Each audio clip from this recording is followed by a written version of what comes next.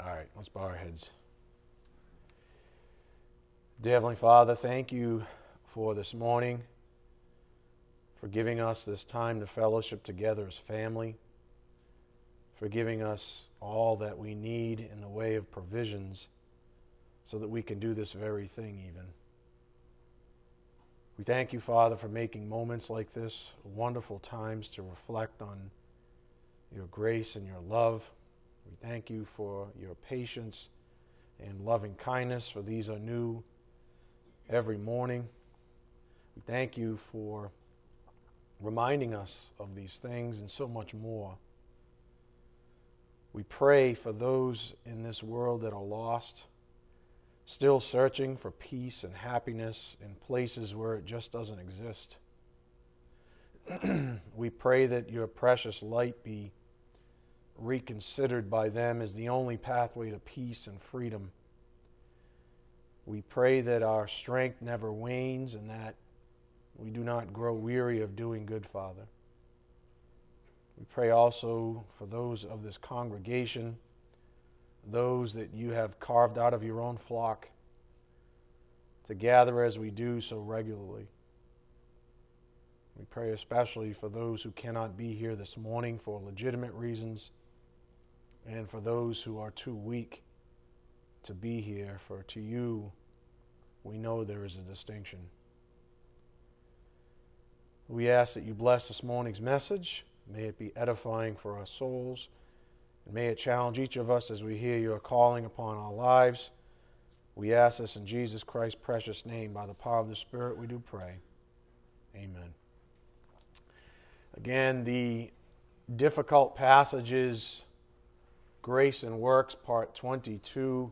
Just a refresher, difficult is really not a misnomer, but a play on words, meaning the only reason they're difficult is because man makes them difficult.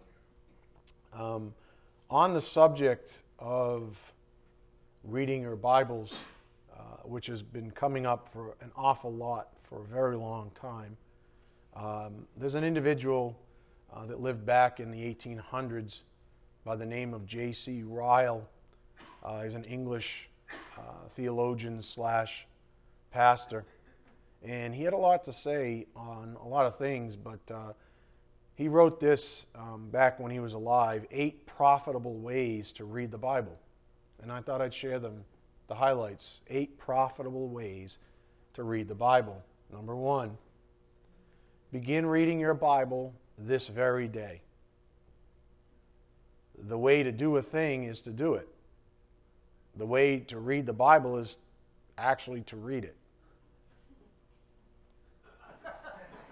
Yeah, you guys are laughing, but there's a reason. All right, I saw that. Who's got the sausage fingers? There's a reason why that makes sense. It's because man's always making up all kinds of excuses why not to read the Bible. Well, I might not understand, or I might not blah, blah, blah, blah, blah, blah, blah, blah. Just read your Bible and start today. If you're one of those that are doing this number, stop it. That's what he's saying. I agree. Stop it. Then read your Bible. Just read it. Number 2 of the 8 profitable ways to read your Bible by J.C. Ryle. Read the Bible with an earnest desire to understand it. Do not think for a moment that the great object is to turn over a certain quantity of printed paper, and that it matters nothing whether you understand it or not. Number 3, read the Bible with childlike faith and humility. Open your heart as you open God's book and say, "Speak, Lord, for your servant is listening." Resolve to believe implicitly whatever you find there, however much it may run counter to your own desires and prejudices. Sounds familiar, doesn't it? And I just found this today, this morning. So it's interesting how he encourages all of us, because this was written, a couple hundred years ago almost. So you see, there's nothing new under the sun. Number 4, read the Bible in a spirit of obedience and self-application. sit down to study of it with a daily determination that you will live by its rules, rest on its statements, and act on its commands. Number 5. Again, read the Bible daily. Make it a part of every day's business to read and meditate on some portion of God's Word. Number 6.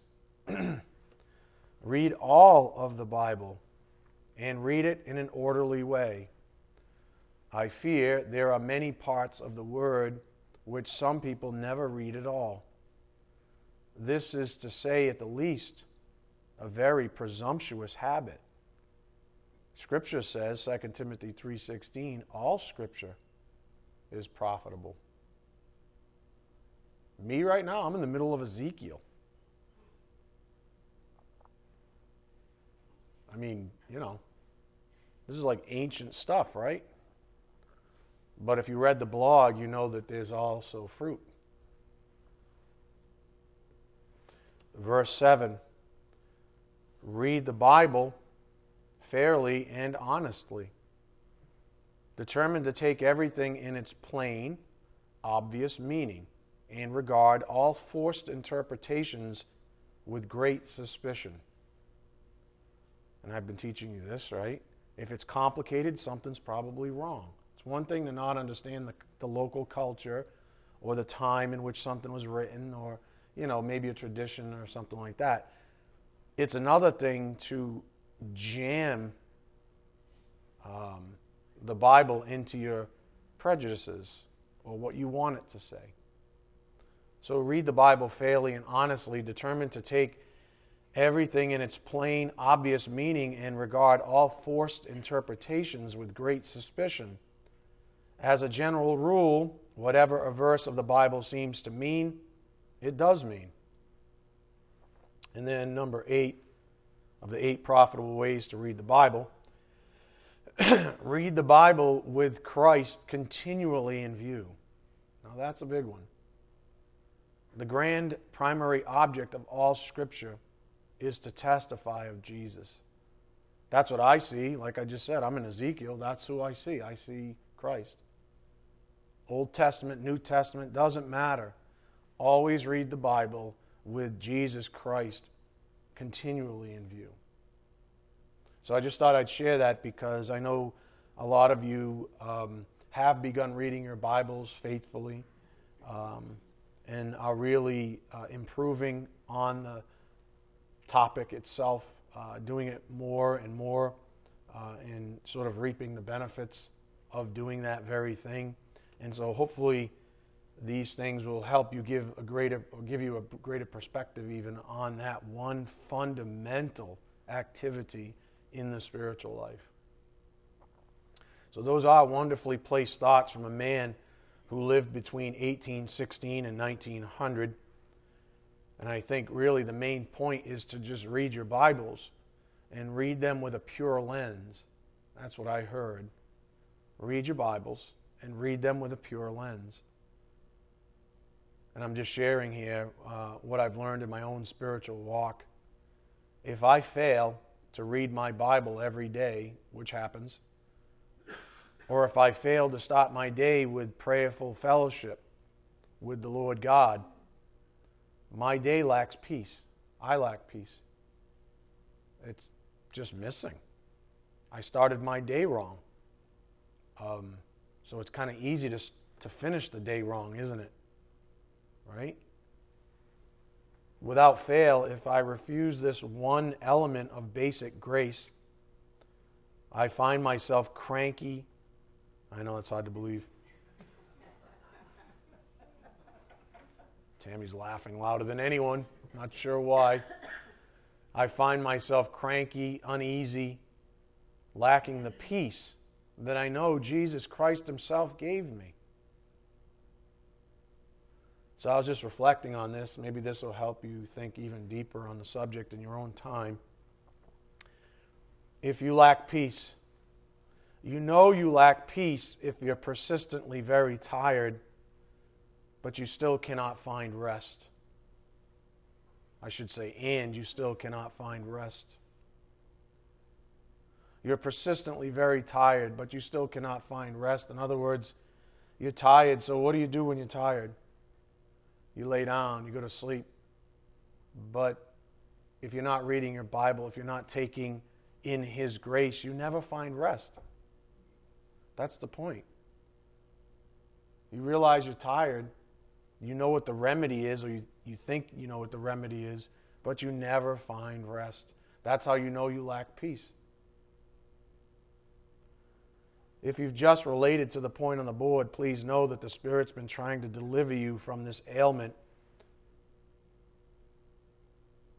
I'd like to open up, and you might say, well, why this ailment? I want to open up this morning's message with a little parable. It's the parable about two little boys in Central Park, which is in New York City. Now, before I begin, allow me to give you this in addition to the point on the board. And I need you to synthesize. Satan and his servants pretend to be angels of light. 2 Corinthians 11, 14 to 15. How great is your darkness? In other words, how much do you lack true understanding? If you think you are in the light, but it's Satan's counterfeit light. Matthew 6:23. Angels of light. How great is your darkness if you think you're in the light, but you're actually in a counterfeit. So here's the parable. Remember, parables really just drive one basic point home, so don't get all crazy. I mean, I wrote this myself, so. There are two boys sitting on two separate benches in Central Park. A famous photographer is wandering around taking ad hoc shots for his freelance biz. He sees the first boy, whose countenance is aglow with wonder and love for God's creatures, especially the birds that he sees flying and chirping. So the photographer snaps a picture and saves it. The photographer walks a little further and sees the second boy on a more secluded bench. And without thinking, he snaps a picture of the boy smiling. Only this time he wonders what the boy is smiling about because there are no birds flying around him. So the photographer approaches the boy and after a brief introduction realizes this boy is blind. He also notices that there's a pair of speakers, one to his right and another to his left, playing bird sounds. But the boy doesn't know this, that on park days, his mom sits him on this remote bench and tells him to listen to the beautiful birds as they fly around him. The photographer sends both pictures to his favorite publisher, and the publisher says about the first photo of the boy who observed real birds, wow, this one is magnificent. But to the second one he says, this one's a great picture, but something's missing. I can't put my finger on it, but something's missing. The photographer then lets the publisher in on his little experiment and informs him of the key difference, namely that the first boy could see and experience real birds. However, the second boy was deceived by the person he trusted the most in his life, his own mother, for he was blind in simply listening to recordings of birds. The publisher agreed to what the photographer had already realized, that something, though indescribable, was certainly missing in the picture of the blind boy. This is the analogy of the indescribable difference between a person who is walking by the light of Christ versus the one who is walking by the counterfeit light of the God of this world. Both are walking, though the walking is very different. And both believe that they are in the light, but one is totally deceived. Remember, not all believing is the same. That was our introduction to the difficult passages, if you remember. And for the second person, how great is their darkness when they think they are in the light. Hence the point on the board. Satan and his servants pretend to be angels of light. 2 Corinthians 11, 4-15. How great is your darkness? How much do you lack true understanding? If you think you are in the light, but you're in Satan's counterfeit light. Matthew 6:23. What this means for folks like yourselves is that from my perspective, and more importantly, from the Spirit's perspective, at some level, you are all lacking peace. At some level. And he's saying that you'll certainly find it with a change in perspective on life. So the difficult question then, of course, is how does this happen? Often, as you've likely noticed over the years, it is a strong hand from the pulpit. That's how it happens sometimes. It's a strong hand. And I was reflecting on this and the type of lessons that, frankly, from almost the inception of the ministry itself, it's just been really difficult lessons over and over. During last Sunday's leadership meeting, I intimated to my leaders that I sometimes wonder about the tone of the lessons the Spirit has me teach here. And just for the record, I wasn't asking for them for input. I was just throwing it out there saying, anybody else notice the tone of the lessons in general? But I wasn't asking them for help modifying the lessons, as I always follow God, the Holy Spirit's guidance. Nonetheless, I still wonder about such things. So I threw it out there. For example, from my perspective, the lessons that keep pumping from this pulpit are typically challenging. And some of you would probably argue that's a euphemism. That means making light. More than challenging, mister. They're hard. They're tough. These, quote, challenging lessons are no less grace than any other pulpit doing what it's supposed to be doing. I do what I'm told. It's that simple. He reveals certain things to me, and I teach them. Maybe if you weren't such screw-ups. Oh, that's it, mister. See, that's as loud as I can get. Normally I'd be like screaming by now. Woo! All I know is I'm doing what I'm doing. And I pray, and I know that other pulpits are doing what they need to do. And they're just not always the same. So it's just an observation. So when I asked about these lessons, immediately Deacon Johnson said this. He said, I'd rather be pummeled by hard lessons, by grace, than have my feelings stroked. I'd rather walk out of here a little sore than artificially uplifted. God knows what I need. The reason I share this with you is that this good work that the Lord performs through this pulpit, through this vessel, and even Scott's to some degree, well, let me just say that it's wearying. It's heavy. It's a heavy burden to bear.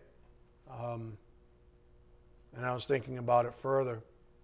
No one sees the constant effects of this calling on my life more than those who live with me, namely my family.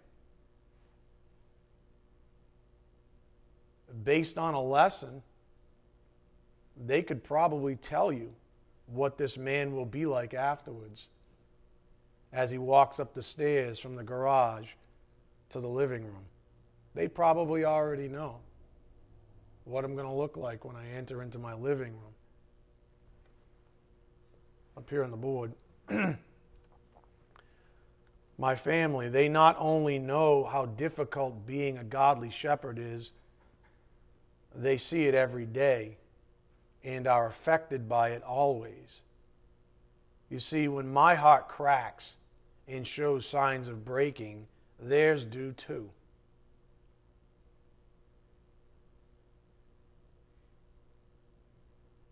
With that said, here's what my wife Tammy sent me recently, following a discussion we had over a Sunday dinner with my mom present. We were talking about the lessons and that they are difficult. She wrote to me, I was thinking about our conversation regarding how God, the Holy Spirit, has you teach the tough lessons as I was reading Hebrews 12:11-12.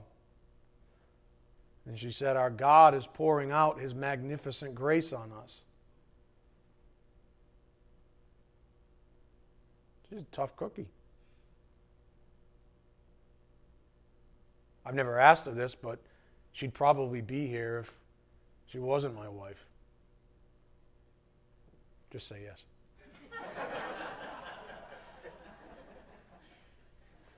No, it's true. Right? Because this person realizes that this is grace. And that sometimes tough love is a lot harder to administer than, the fluffy kind of let's throw some rose petals around kind of love that does absolutely nothing for anyone. I guess what I'm trying to say is that I'm grateful to those closest to me in the ministry, DJ, Tammy, and there are others that understand the value of this pulpit and the supernatural gift of a shepherd to the flock. We are a lot rarer, I believe, than most will have you believe. I think there's an awful lot of people that stand behind pulpits that do not have this gift. How do I know? Call it discernment. A lot of good teachers out there that may on occasion, like Scotty does, stand behind a pulpit and teach a good lesson. But there is a massive chasm between a shepherd and a teacher. As DJ said so plainly, God gives us whatever we need to hear. Let's check out that scripture that Tammy gave me. Go to Hebrews 12:11.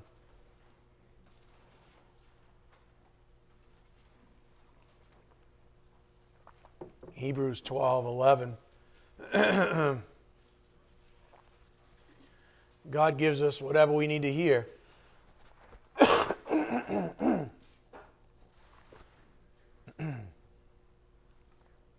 Hebrews 12:11.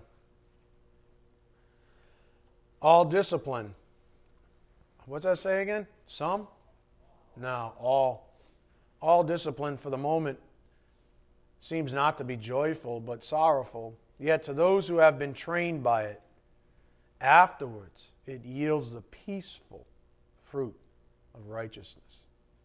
In other words, you aren't getting from point A to point B. You will always lack peace unless you're willing to submit to the truth, unless you're willing to submit to what the Spirit has to say, even from this pulpit. Unless you're willing to submit, as J.C. Ryle said, to what the Word of God says, regardless of your own sensitivities or prejudices. This is how it works. You were born awful, and it requires an awful lot of discipline to get you ironed out. And I would argue because we're in this country, the discipline in many ways is that much harder.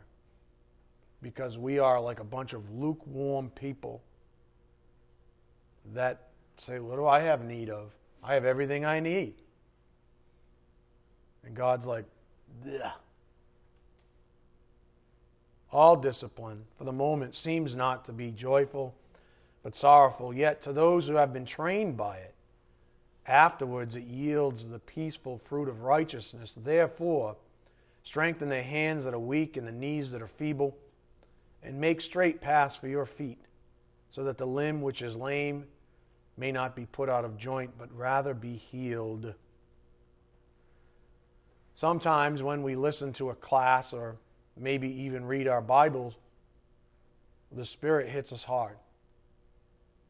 But that's just the process of purchasing what our Lord said, gold refined by fire. And having our eyes opened so that we may see, like Scripture says up here on the board.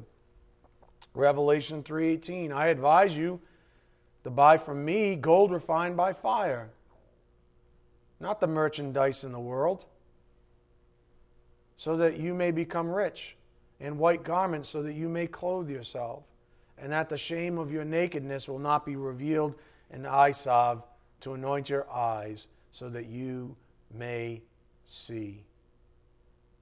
See what? See it all. How? As truth. Just give me the truth about me, about others, about this world. Who cares? I just want to know the truth, don't you? Or do you want to live in the matrix?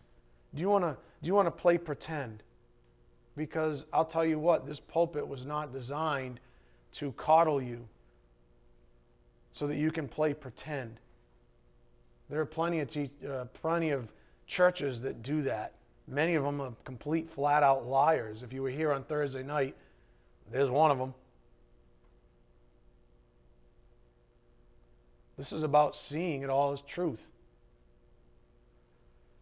What I've realized in my own life is that while the Bible is always open and available to me, of course, there are just some times when I'm so spiritually beat up that I just need someone else to minister to me. Not just my own set of eyes, even as I read my Bible. I don't, quote, need it a lot, strictly speaking, as a pastor who is supernaturally energized and equipped to stand on this side of the pulpit, but I'm not lying when I say that it's really nice to be able to sit back and be ministered to. I'm sometimes jealous of you. Like, serious, I walk by all of you when I come to the pulpit, and I'm like, look at them all there. This is going to be great. There he is, Mr. Faithful. There he is. Throat half hanging out. There he is still. Right? I get to sit back and go, and then when you guys walk out, you all have these huge bellies. Right? Whoa, that was awesome.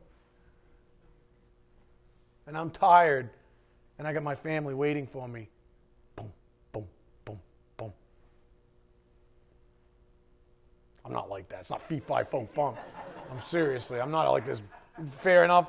I mean, come on. I'm over-exaggerating. Jeez, people. You're like, what's he like to live with? I'm just sharing. It's really nice to be ministered to once in a while.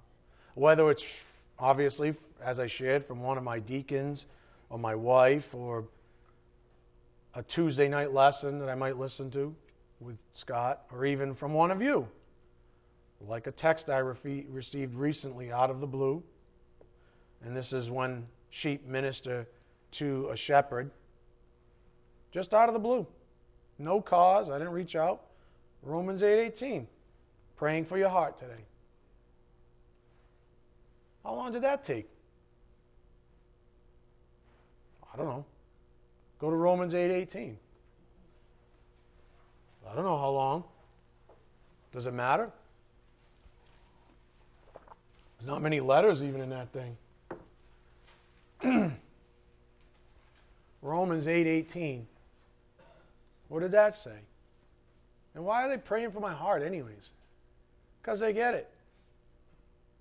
Romans 8:18. For I consider that the sufferings of this present time are not worthy to be compared with the glory that is to be revealed to us. In other words, here's a little perspective for you. It's worth it. It's worth it. What you're doing up there is worth it. What you do. Now, here's where it gets interesting. I need you to all listen up right now. Because this isn't even really about me. I'm the primary example to get you rooted. But here's what the Spirit really wants to say. You ready? You are all ministers. You are all ministers. It means you have a purpose and you have value. The value of the minister, and I'm not talking about myself, I'm talking about you. Sometimes you're just so weary that God provides another person to reach into the jar of medicine. For example, the eye salve we just read about in Revelation 3:18, and apply it for you. Matthew 4:11, Philippians 2:25-30, Galatians 6:6-10.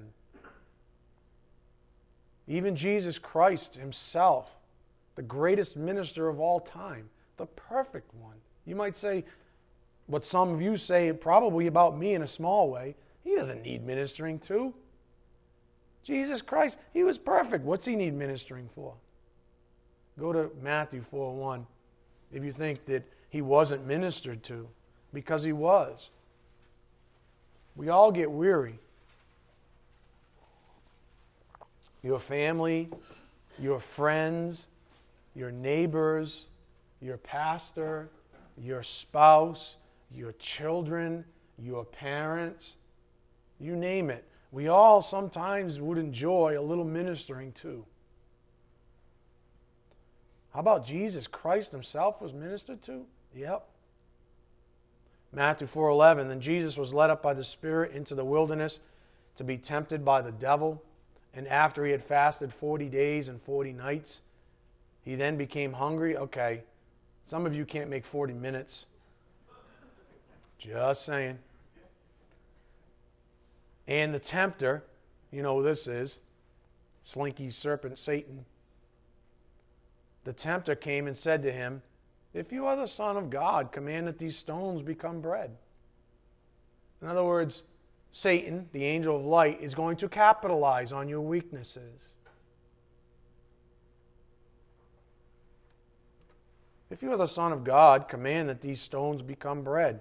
But he answered and said, it is written, man shall not live on bread alone, but on every word that proceeds out of the mouth of God. Then the devil took him into the holy city and had him stand on the pinnacle of the temple and said to him, if you are the Son of God, throw yourself down, for it is written, he will command his angels concerning you, and on their hands they will bear you up, so that you will not strike your foot against a stone. Jesus said to him, on the other hand it is written, you shall not put the Lord God to the test. Again the devil took him to a very high mountain and showed him all the kingdoms of the world and their glory, and said to him, all these things I will give to you if you fall down and worship me. Then Jesus said to him, go, Satan, for it is written, you shall worship the Lord your God and serve him only. Then the devil left him, and behold, what? Angels came and began to what? Minister to him. Wait a minute. Jesus Christ was in a condition that these ministers had value to him? Yep. Yep. Angels came and began to minister him. Why? He was tired. He was weary. He was beat up. He just wrestled with the devil. Any of you want to claim that, stake that claim? I don't think so. He was hungry. 40 days. Not 40 minutes. Point on the board. Sometimes you're just so weary that God provides another person to reach into the jar of medicine and apply it for you. How about Paul? He also enjoyed being ministered to. Go to Philippians 2:25. Philippians 2:25. And oh, by the way, these things have everything to do with grace and works. I know people that think that the only thing to do in the spiritual life is keep on learning the Word of God, and they never minister to anybody except maybe themselves. It's incredible. Philippians 2:25. This is Paul now, who also enjoyed being ministered to. And you got to remember, Paul, you think of Paul's reputation. He was the apostle to the Gentiles. He was, for lack of a better term, kind of like the bigwig guy. When Paul was around, people kind of noticed. But he didn't want any of that. He didn't want it. He said, I don't care about any of that stuff. The only thing I want to know is Christ and Him crucified. Are we good? But people were, I'm from Apollos, I'm from Paul. Get into these ridiculousness. So he didn't care who ministered to him. One of my favorite things that I used to love when I was doing prep school was the little kids would minister to me. Little kids. They would say these things and I'd be like, oh, you're obviously the smart one in the group, including myself right now. And they would minister to me. But you see, an arrogant person won't accept that kind of a thing.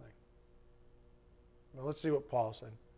Philippians 2:25, but I thought it necessary to send to you Epaphroditus, and just as far as Scripture is concerned, there's nothing special noted about him in Scripture, which in my opinion makes him relatable.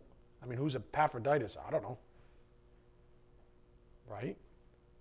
But look what he says, my brother and fellow worker and fellow soldier, who is also your messenger and what?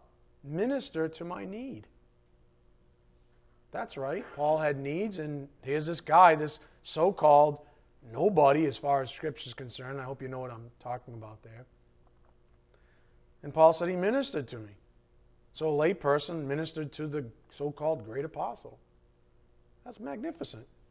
Because he was longing for you all and was distressed because you had heard that he was sick. For indeed he was sick to the point of death, but God had mercy on him, and not only on him, but also on me, so that I would not have sorrow upon sorrow.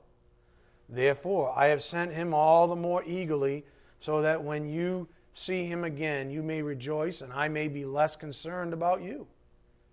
Receive him then in the Lord with all joy, and hold men like him in high regard. Yeah.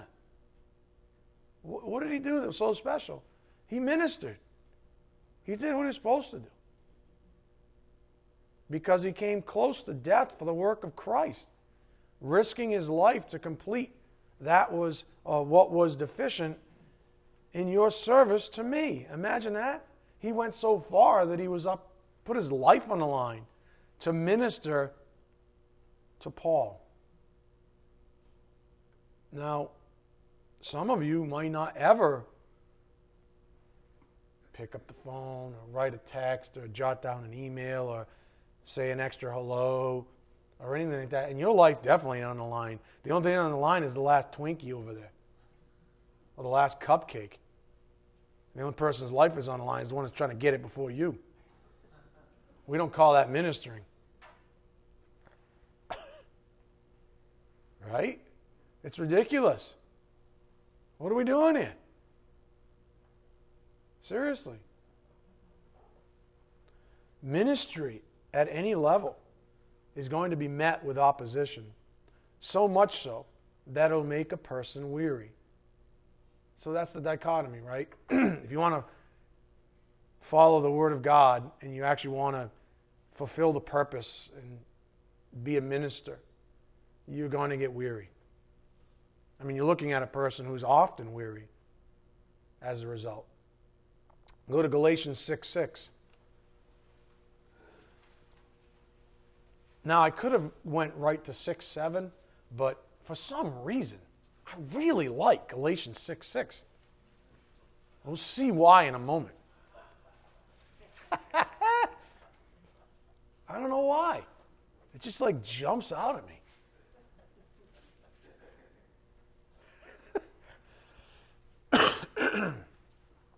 Galatians 6:6. The one who is taught the word, that would be you, is to share all good things with the one who teaches them. That's me. Oh, that's so cool. I should just like teach those kind of passages all the time and get rich like some of these morons do. So I can get like pearly white teeth and maybe I'll get some implants and I'll have like curly hair and stuff like that. And $3,000 suits. in like multiple homes, Florida, California, Mexico. Maybe that's what I'll do. I'll just keep teaching Galatians 6:6. Give me your stuff.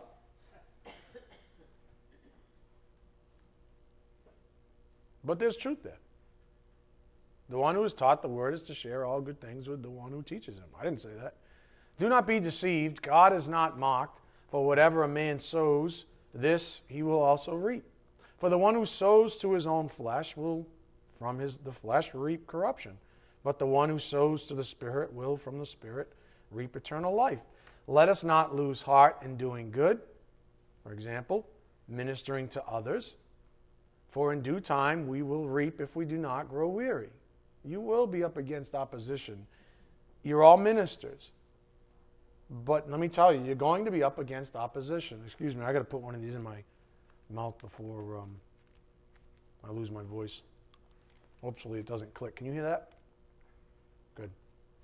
Not that it would matter. Let us not lose heart in doing good, for in due time we will reap if we do not grow weary. So then, while we have the opportunity, let us do good to all people, and especially to those who are of the household of the faith. Especially. Again, the point on the board being amplified. Sometimes you're just so weary that God provides another person to reach into the jar of medicine and apply it for you. Now, let's put all of this into perspective before we get back to our primary course of study. As the Spirit's been emphasizing from this pulpit lately, up here on the board, ministering spiritual nourishment. We just saw this in Matthew 4. Man does not live on bread alone. How powerful is an emaciated man, even if when he's totally healthy is a force to be reckoned with? The distracted man is the starving man. In other words, you could be the most powerful person, but if you're starving, if you're emaciated, if you refuse to read your Bible, if you refuse to listen to what the Spirit has to say from this pulpit, if you refuse all forms of grace, you're starving, you're emaciated. As I was watching Scott, who's, if you didn't know it, a single man, teaching on Tuesday, I was thinking about the words of Paul in 1 Corinthians 7:35 when he was talking about the benefits of singlehood. Let me give you the scripture. 1 Corinthians 7:35. This I say for your own benefit, not to put a restraint upon you, but to promote what is appropriate and to secure undistracted devotion to the Lord. In other words, Paul, in the midst of this sort of treatise on, singlehood even, there are certain benefits, he said, to being single. Not that he was preaching, or am I, that everyone should be single. I'm not saying that at all, and neither was Paul.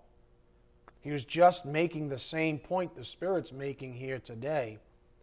And it's the same principle that has been coming up, or that has been coming up for years now from this pulpit, on the topic of the details of life.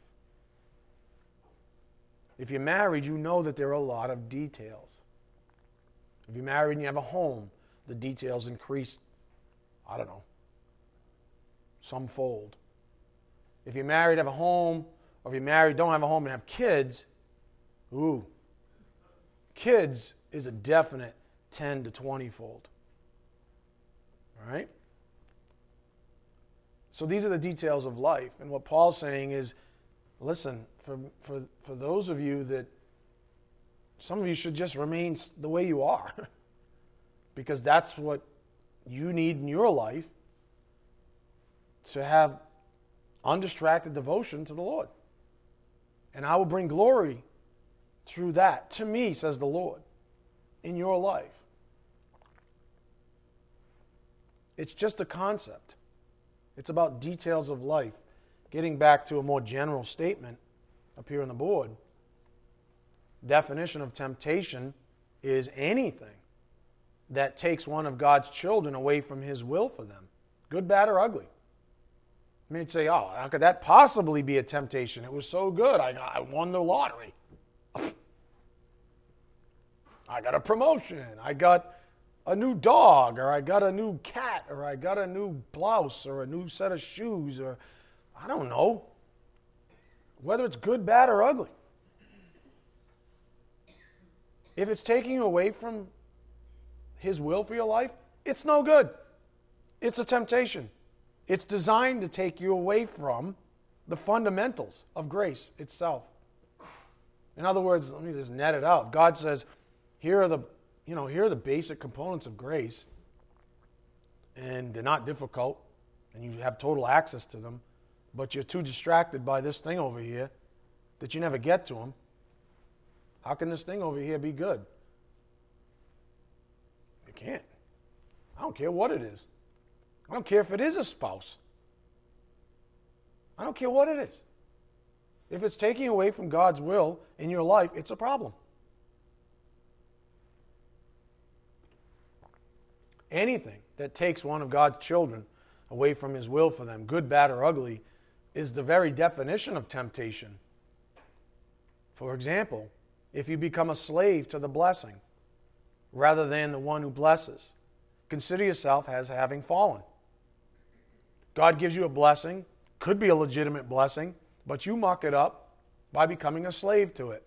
He says, I'm going to give you a promotion at work, and then you say, great, this is awesome. Now I'm a slave to it. Now I'm too tired. I can't get to the Word of God. I can't read my Bible. I can't make the class. I can't do this. How in the world is that a good thing?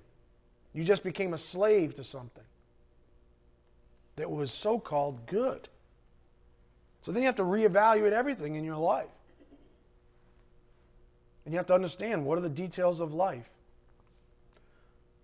But I gotta go do Pokemon with my friends. What's that thing they run around doing in other people's yards now? Nobody wants to say it because then they'll admit that they do it. No, I'm not saying. Sean, what's it called, seriously? Pokemon Go. I gotta do Pokemon Go. I gotta go risk getting arrested by running through other people's yards and on their property so I can get, I don't know, whatever status symbol that is in there. So I can get this little idol and say to my friends, I'm King whatever in Pokemon, and I get Pokechew, whatever the heck the dude's name is, a monkey chew, or someone chewing something. Beef jerky chew. He's the lower one, obviously.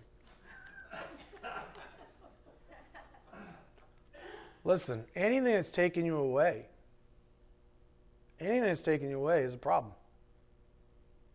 So I would say this publicly, that for years, and I'm not saying I'm having the greatest success at it, simplify.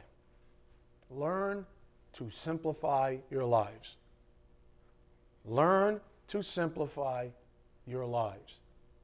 Learn to simplify your lives. Seriously. The more things you got in your life, there's that old saying, the more you own, the more you're owned by those things. Get rid of stuff. Get rid of your ridiculous, quote-unquote, hobbies even. Some of your hobbies are horrible. But my hobby is shopping. Yeah.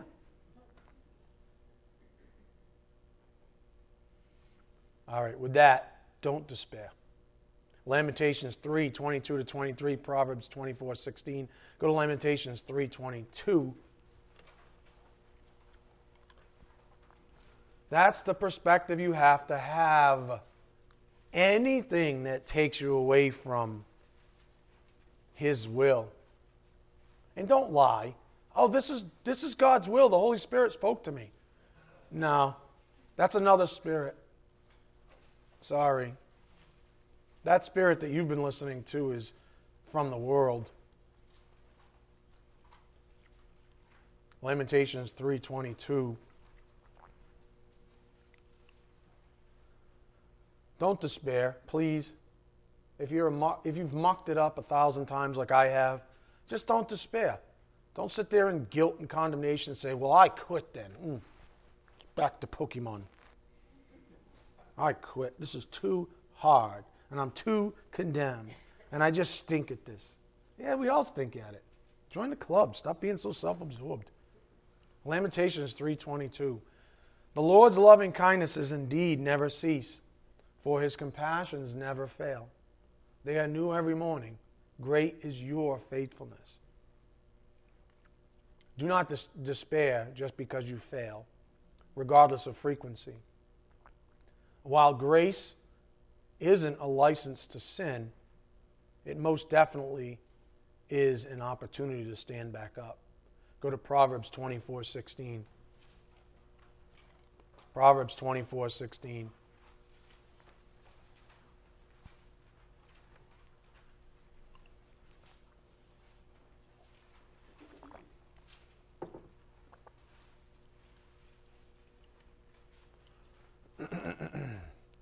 Grace isn't a license to sin, but it most definitely is an opportunity to get back up. Proverbs 24:16, for a righteous man falls 7 times and rises again. That's what you do. Anybody fall? I fell down this morning. I'm not even going to tell you how many times. And when I say I fall down, I mean every nasty, unholy thought I've had since waking up this morning, I can't even count them. You guys are like, wow, he really is a wicked man. Yeah, the older I get, the worse my flesh is. This flesh is ridiculous. Honest to God, right? Amen? It's ridiculous. It gets worse. I'm like thinking, man, it's going to get easier. This thing is ridiculous. It's like the world just keeps giving it more ammo. Right? You turn the TV on, it's a Dial soap commercial. And it's like, okay, this one's thought. Where'd that thought go? Supposed to be buying soap, right? Now I'm thinking about someone other than my wife even. Wow, look at the lines on that girl. Don't act. Oh, Joey. You're my son. Good luck. Right? And it has nothing to do with my love for my family, my wife, or anything like that. It's just, come on, right? It's just the way it is. We fall all the time. But what do? Grace says we can get back up. Now, we don't turn it around like Paul fights in Romans. We don't turn around and say, is it a license to sin? No. We get back up, though. The wicked stumble in time of calamity. They don't know what to do. They just roll around instead of getting back up there in the mire, rolling around and saying, this is great. Point on the board. Definition of temptation. Anything that takes one of God's children away from his will for them, good, bad, or ugly. For example, if you become a slave to the blessing rather than the one who blesses, consider yourself as having fallen. However, do not despair. As the Spirit's been pointing out, it's by grace that we are even able to see this kind of light out of darkness. Thank God we're able to see. Thank God we're able to see. Yeah, so you open your eyes and you look and you go, oh man, that guy in the mirror is ugly.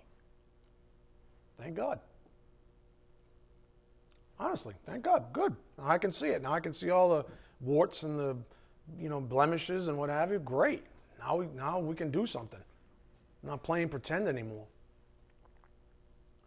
It's also by grace that we've been made alive in Christ, that we are even able to walk in the light. So let us not despair, not ever. Here's some wisdom. There's a big difference between walking in darkness and walking in the light. In darkness, as an unbeliever, you are blind. Whereas in the light, you can see, even though you may trip or stumble from time to time, fall to temptation. There's a big difference between those two things. Sometimes, when you're tempted and you stumble, you start walking literally in the same direction as an unbeliever, as Paul would say. Sometimes we can even look like carnal people, unbelievers in other words, right? But we don't stay there. We don't stay there. We always repent. We've been given a repentant heart at salvation if we're saved. Paul taught this to a group of believers at Ephesus. Go to Ephesians 5:15.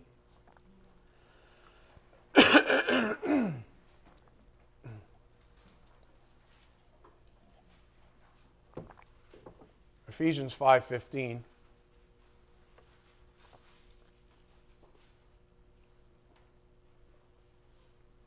What did Paul say?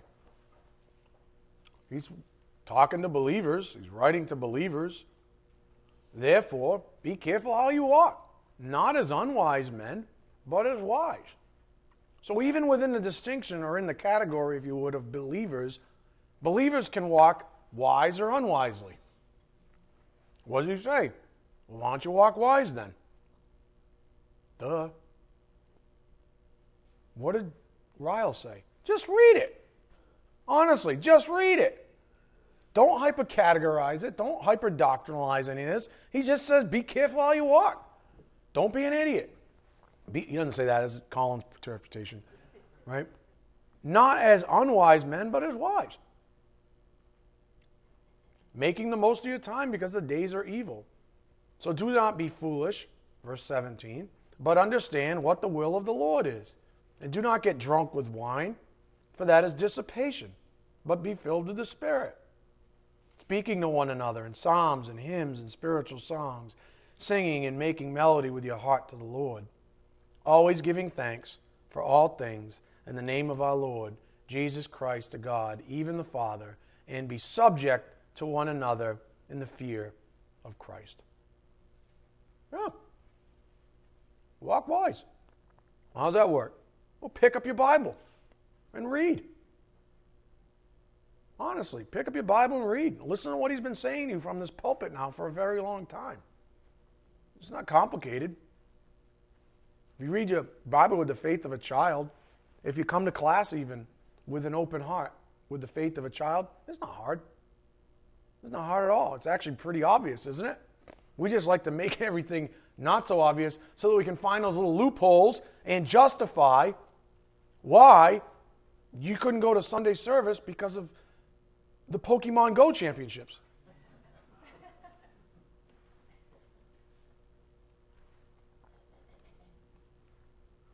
There's a big difference between walking in darkness and walking in the light. A little more doctrine, if you would, on walking up here on the board regarding Ephesians 5. Notice that believers walk, Ephesians 5:15. Not always wisely, but nonetheless, they have been made able to walk. Walking in light is impossible for an unbeliever. 1 John 1:5-7. Paul could have never written Ephesians 5 to unbelievers and expected it to settle into their souls with any real meaning. Of course you know what he means. All you have to do is read it. Anybody here walked unwisely since they've been saved? So what's Paul saying? Don't walk that way. Is that hard? Well, what's the problem then? Well, you see. Shut up. You don't see. That's the problem. On this note, last week we highlighted a focus on professional Christian, or the professional Christian. In other words, one who walks as a wise man does. I mean, that's what a professional Christian, quote unquote, looks like. Someone who's walking wisely. Okay, I'm going to ask you a question. It's going to sound silly, but it's this obvious. Okay, if I get drunk right now, hey, let's do this as an experiment. I'm just kidding. If I get drunk right now, and I go out just like this, and I'm walking down the street with that sign on, with the yoke, and I'm cockeyed and walking, how professional or how wise am I being in that moment? Why? Because I'm dissipated. I can't be filled with the Spirit if I'm drunk. That's what Paul's saying there. So how wise am I being? How professional a Christian could I possibly be if I'm wearing that and I'm drunk and I'm the pastor of North Christian Church? Not very wise to go against Scripture that says I'm supposed to have a good standing in the community. Something's not right. That's what Scripture says. Whether I like it or not, I have to have a good standing in the community. So I can't get drunk. I can't stagger down the street. Why? Because that's not professional at all. That's actually the antithesis of the professional Christian, if we want to stick with the analogy. Up here on the board, a professional Christian. Professionals care about the little things. This all came up as a result of our reading Jesus' own words about you've been faithful in the little things, so you're faithful in much. You're unrighteous in the little things, therefore you're unrighteous in much.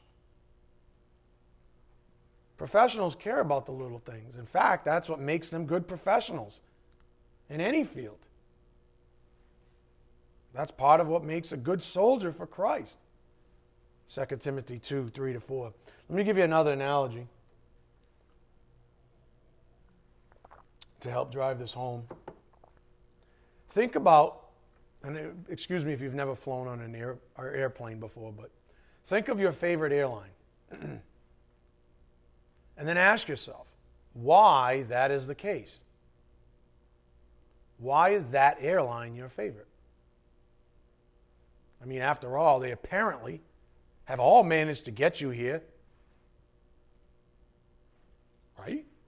Nobody's dead. I mean, they took you from point A to point B, right? Okay. So they're all doing their job, I guess. So you probably said you like, XYZ airline because of all the little things they do. They get this right. They get that right. They don't lose my luggage. They don't do this. They give me this much more space for my knees. That's what happens when you're 6'5". I'm not 6'5". It's all the little things, right? Oh, they put those cute little magazines in there.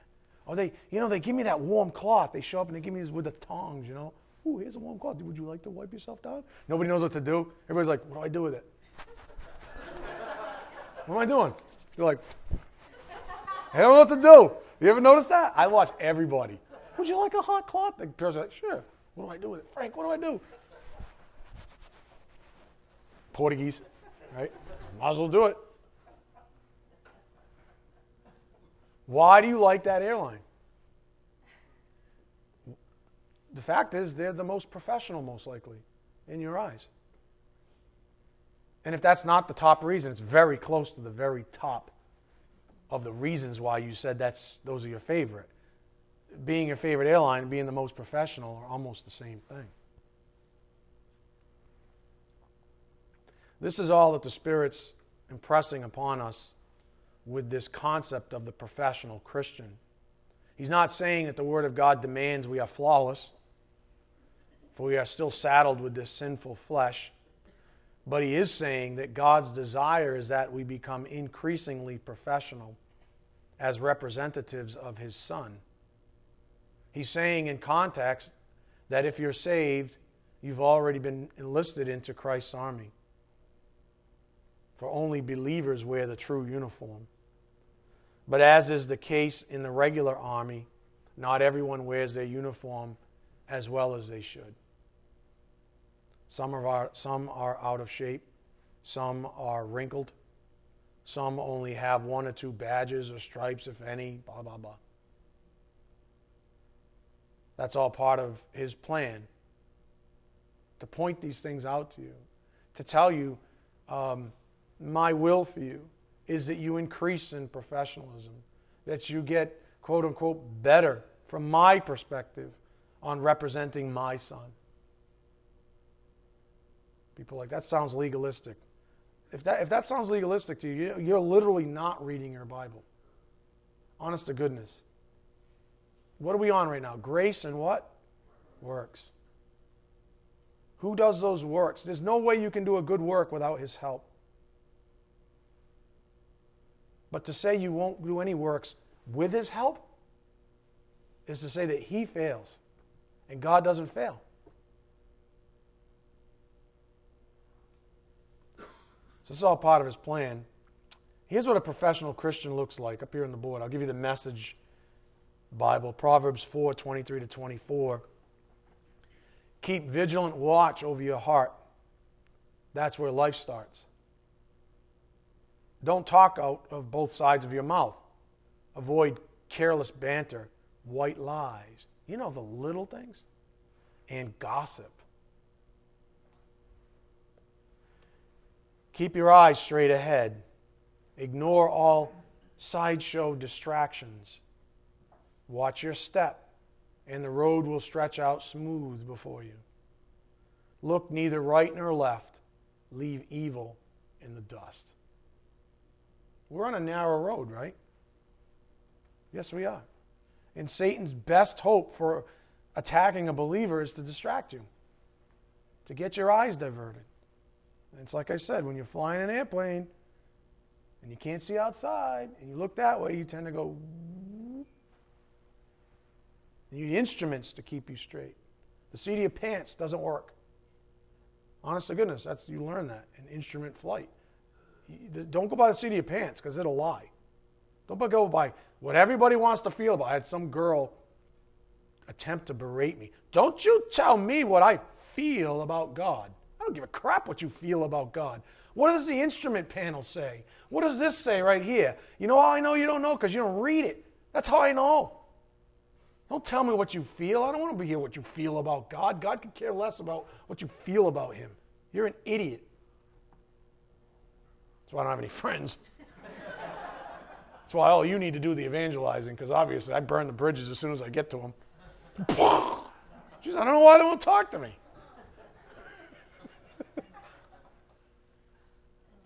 I'm serious. Don't tell me how you feel. Seriously. How you feel gets you in trouble. Hey, I got a couple over here going, Yep. But I feel in my heart that this is the right thing to do. No. Go by the instrument panel. Because the instruments don't lie.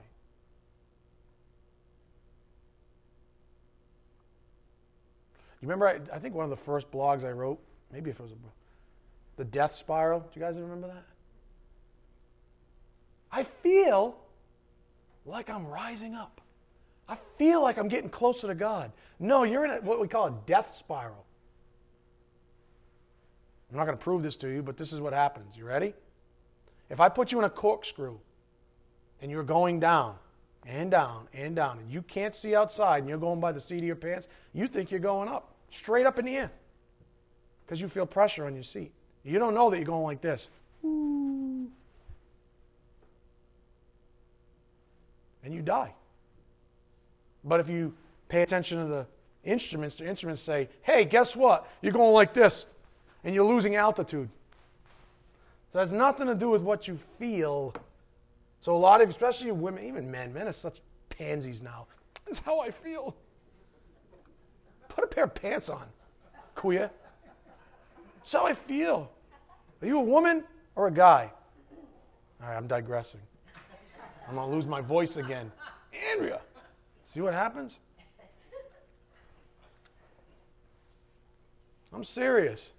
So much femininity out there. Amen? Bunch of women. No offense, women.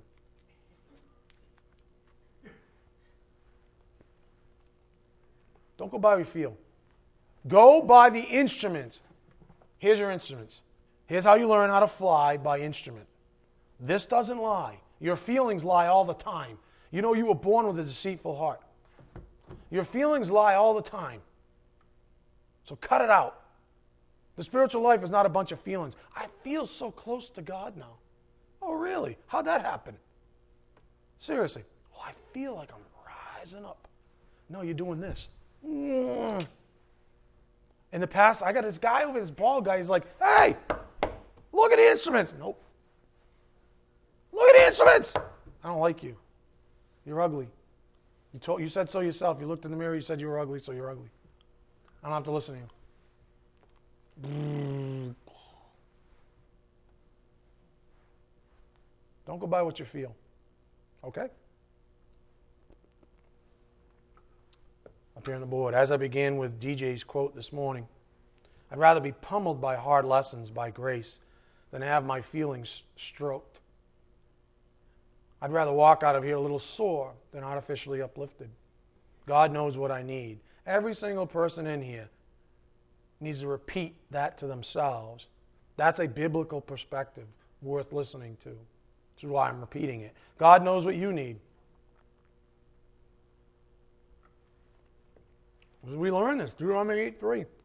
He humbled Anah to oppress, humiliate even. He humbled you and let you go hungry, that he might make you understand. God's going to do whatever's necessary to make you understand. God uses whatever means necessary to impress his will and purpose upon man's heart, whether it is accommodating to man's sensibilities or not. That is true grace. Sometimes grace is like, this is awesome, right? Amen? Sometimes grace is like, oh, this hurts. But it's no less grace. We're the ones that are disjointed. You ever see someone get their shoulder put back in place? It hurts. And then it's done. You're disjointed. You need to be popped back into place sometimes. Stated more practically, God will humble us God will humble us if we aren't already humbled, This is grace that is designed to produce something, humility, that opens us up to even more grace, and so on. Matthew 13:12, James 4:6. One of the greatest deceptions the Spirit has been debunking for us in all of this good work on grace and works is grace isn't always nice. Whoever said that? Whoever postulated that? Probably some person who shouldn't stand behind a pulpit. That's who. Probably someone who feels that since God is love, that grace must always be nice and warm and snuggly and, that's the kind of dad I want.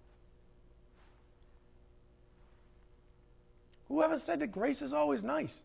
It's not, quote unquote, nice. It's righteous. But sometimes a righteous right hand of God. And it's... Man has pigeonholed grace into a one-sided thing, where it is defined as all things that accommodate man's predisposition about God's benevolence towards his creatures. These are the inventions of man's flesh. Now this takes us back, and I'll close here shortly. This takes us back to our entry point for the works side of grace and works. All of that work, all that perspective, what is that about? To get you thinking rightly about what works actually are. Works are a result of grace.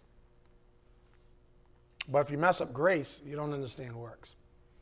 Up here on the board, any confusion about works is preceded by confusion about grace. Consider, for example, that by grace, God has completed a wonderful work in you by making you a new creature. Up here on the board, by grace, at salvation, you have been given a new nature. Like Jesus' perfect nature, your new nature cannot say or do anything inconsistent with grace. Your old nature is just the opposite. Hence Paul's own admission of his struggle between the two in Romans 7. This is what grace looks like. If you're saved, you have a new nature. All it really is interested in, bring glory to God. Whatever your will is, your will be done, Lord. Jesus taught me to pray that way even. Your will be done. The flesh, exact opposite. Exact opposite. My will be done. Self-will, egocentrism, all of it wrapped up into this thing. But here's the deal on the theological front that he's been ironing out. You either accept that God changes the believer, making them a new creature, like Scripture says, or you don't. Either you accept what plainly stated Scripture states, or you reject it. Go to 2 Corinthians 5:17. 2 Corinthians 5:17. That's between you and the Lord. If you don't believe that, that's between you and the Lord.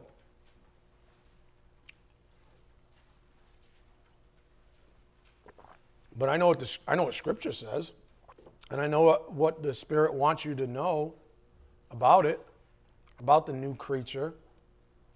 He doesn't want you to doubt the grace of God. He doesn't want you to subtract from salvation. 2 Corinthians 5:17. Therefore, if anyone is in Christ, he is a new creature. Not an improvement on the old self. He's a new creature. The old things passed away. Behold, new things have come. Up here on the board. On the new creature, a true believer, a person who has been saved by grace through faith, has been made new. This new nature is a partaker of the divine nature of Jesus Christ. This is a grace gift given at salvation or not at all. It is not something a person chooses after being saved, for that supposition implies a person has not been truly saved from sin. Romans 6:2. It's one of the reasons I showed you that video on Thursday evening. There are whole religions out there that say, oh, believe in Jesus Christ, but do all this stuff after the fact. He really didn't change you enough. He didn't perfect you. Uncle Jimmy, he's in this garbage place called purgatory. We made it up so that you'd give us more money. Do you know how that came about, right? Purgatory? Oh yeah, fabricated. Why? So they can make more money. I don't want to get into it. If you didn't see Thursday night's message, do it. Please do it. A person doesn't choose to do God's grace afterwards on their own time. As Paul would say up here on the board, how shall, in Romans 6:2, how shall we who died to sin still live in it? Well, you see, if you're still an unbeliever and you believe a lie, you certainly can still live in it. But Paul was talking about believers. If you're saved, how can you possibly still live in sin? You cannot. You can sin, but you are no longer in that dominion even. You've been made new. That new creature doesn't go back there. It never does. This thing can take us back there, but the new creature never abides in that thing, never resides in that thing, never lives in it. We are alive in Christ. That's where we left off on last Sunday. It's where we're going to have to leave off today. So I just want to give you just 2 more minutes. That died to sin is in what we call the aorist active indicative up here on the board. A little Greek for you. I don't want you to become theologians. But just so you know, apothnesko in the Greek is in the aorist active indicative, which is translated died to sin. Refers to something that dogmatically happened at a specific point in the past and continues to hold true. Okay? When you were saved, if you were saved, that's what happened. You died to sin. Big deal. You ready? Big deal. Because the grace of God says, I'm going to take you out of this hole and make you new. You're dead spiritually. Now you're alive in Christ. That's a big deal. A really big deal. And because the grace of God did it, guess what? It's permanent. It's permanent. It's real. It's absolute. And the only thing the new creature can do, who is alive in Christ, is bring glory to God. Our flesh, on the other hand, is preoccupied over here, hence Romans 7. Refers to something that dogmatically happened at a specific point in the past and continues to hold true. A perfect example is when a person is saved, up here on the board, died to sin, apothnesco, and then I'll end it here. Aorist active indicative means that when a person is saved, sin loses its dominion over them. They become dead to sin. From sin's perspective. Being made a new creature, 2 Corinthians 5:17, means being placed alive to God in Christ. Romans 6:11. Did I take you to Romans 6? Do that real quick, please. Romans 6:11.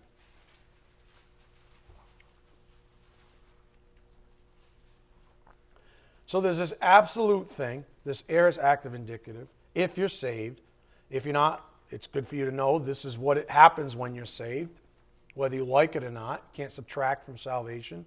Romans 6:11. Even so consider, that's the word logizomai. It means to calculate. It means to calculate. It's not emotional. Ready? Now, I feel saved. So?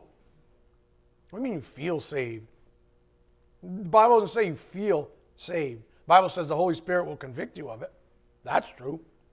But as far as you feel saved, what am I going to tell you? Even so, consider, calculate yourselves to be dead to sin. That's that word again. But what? Alive to God in Christ Jesus. Could there be a more dramatic representation of what happens at salvation? Honestly, just envision that. Dead to sin. You were born in sin. God saved you, delivered you. Remember, all that we've learned about saved doesn't mean here's your ticket to heaven. It means I actually saved you. I delivered you from that. Okay? I'm not talking about just a destination called heaven. I'm talking about delivering you right now from that. That's what it means to be saved. Look at that. What a scene. You're now dead to that and alive in Christ. Think about that. Is there more a dramatic display in Scripture? Arguably not. On the essence of salvation, that's what happened. Consider yourselves, calculate it, to be dead to sin, but alive to God in Christ Jesus. Amen? All right, let's bow our heads. Father, thank you again for this morning's message, for making, for making us think about the things that matter most in life, and for giving us this time of peace and quiet to meditate on such things. Thank you, Father, for those you have gathered around us, that they be encouraged, knowing that their very presence is an encouragement to the rest of us. We are so very grateful and thankful, Father, that you chose us in eternity past, we believers, to spend eternity with you, even though not a single one of us bears any worthiness except through your Son, our Lord and Savior, Jesus Christ alone. Thank you for choosing to send him to take our place, to bear our sins, to even be separated from you for a time, this spotless and blameless Lamb. We pray that our hearts never stray too far from the gospel regarding our Savior, and that those still struggling in this world might find peace through him and find everlasting reconciliation with you as a result. May you bless all traveling from this local assembly. It's in Christ's precious name, by the power of the Spirit, we do pray. Amen. Thank you.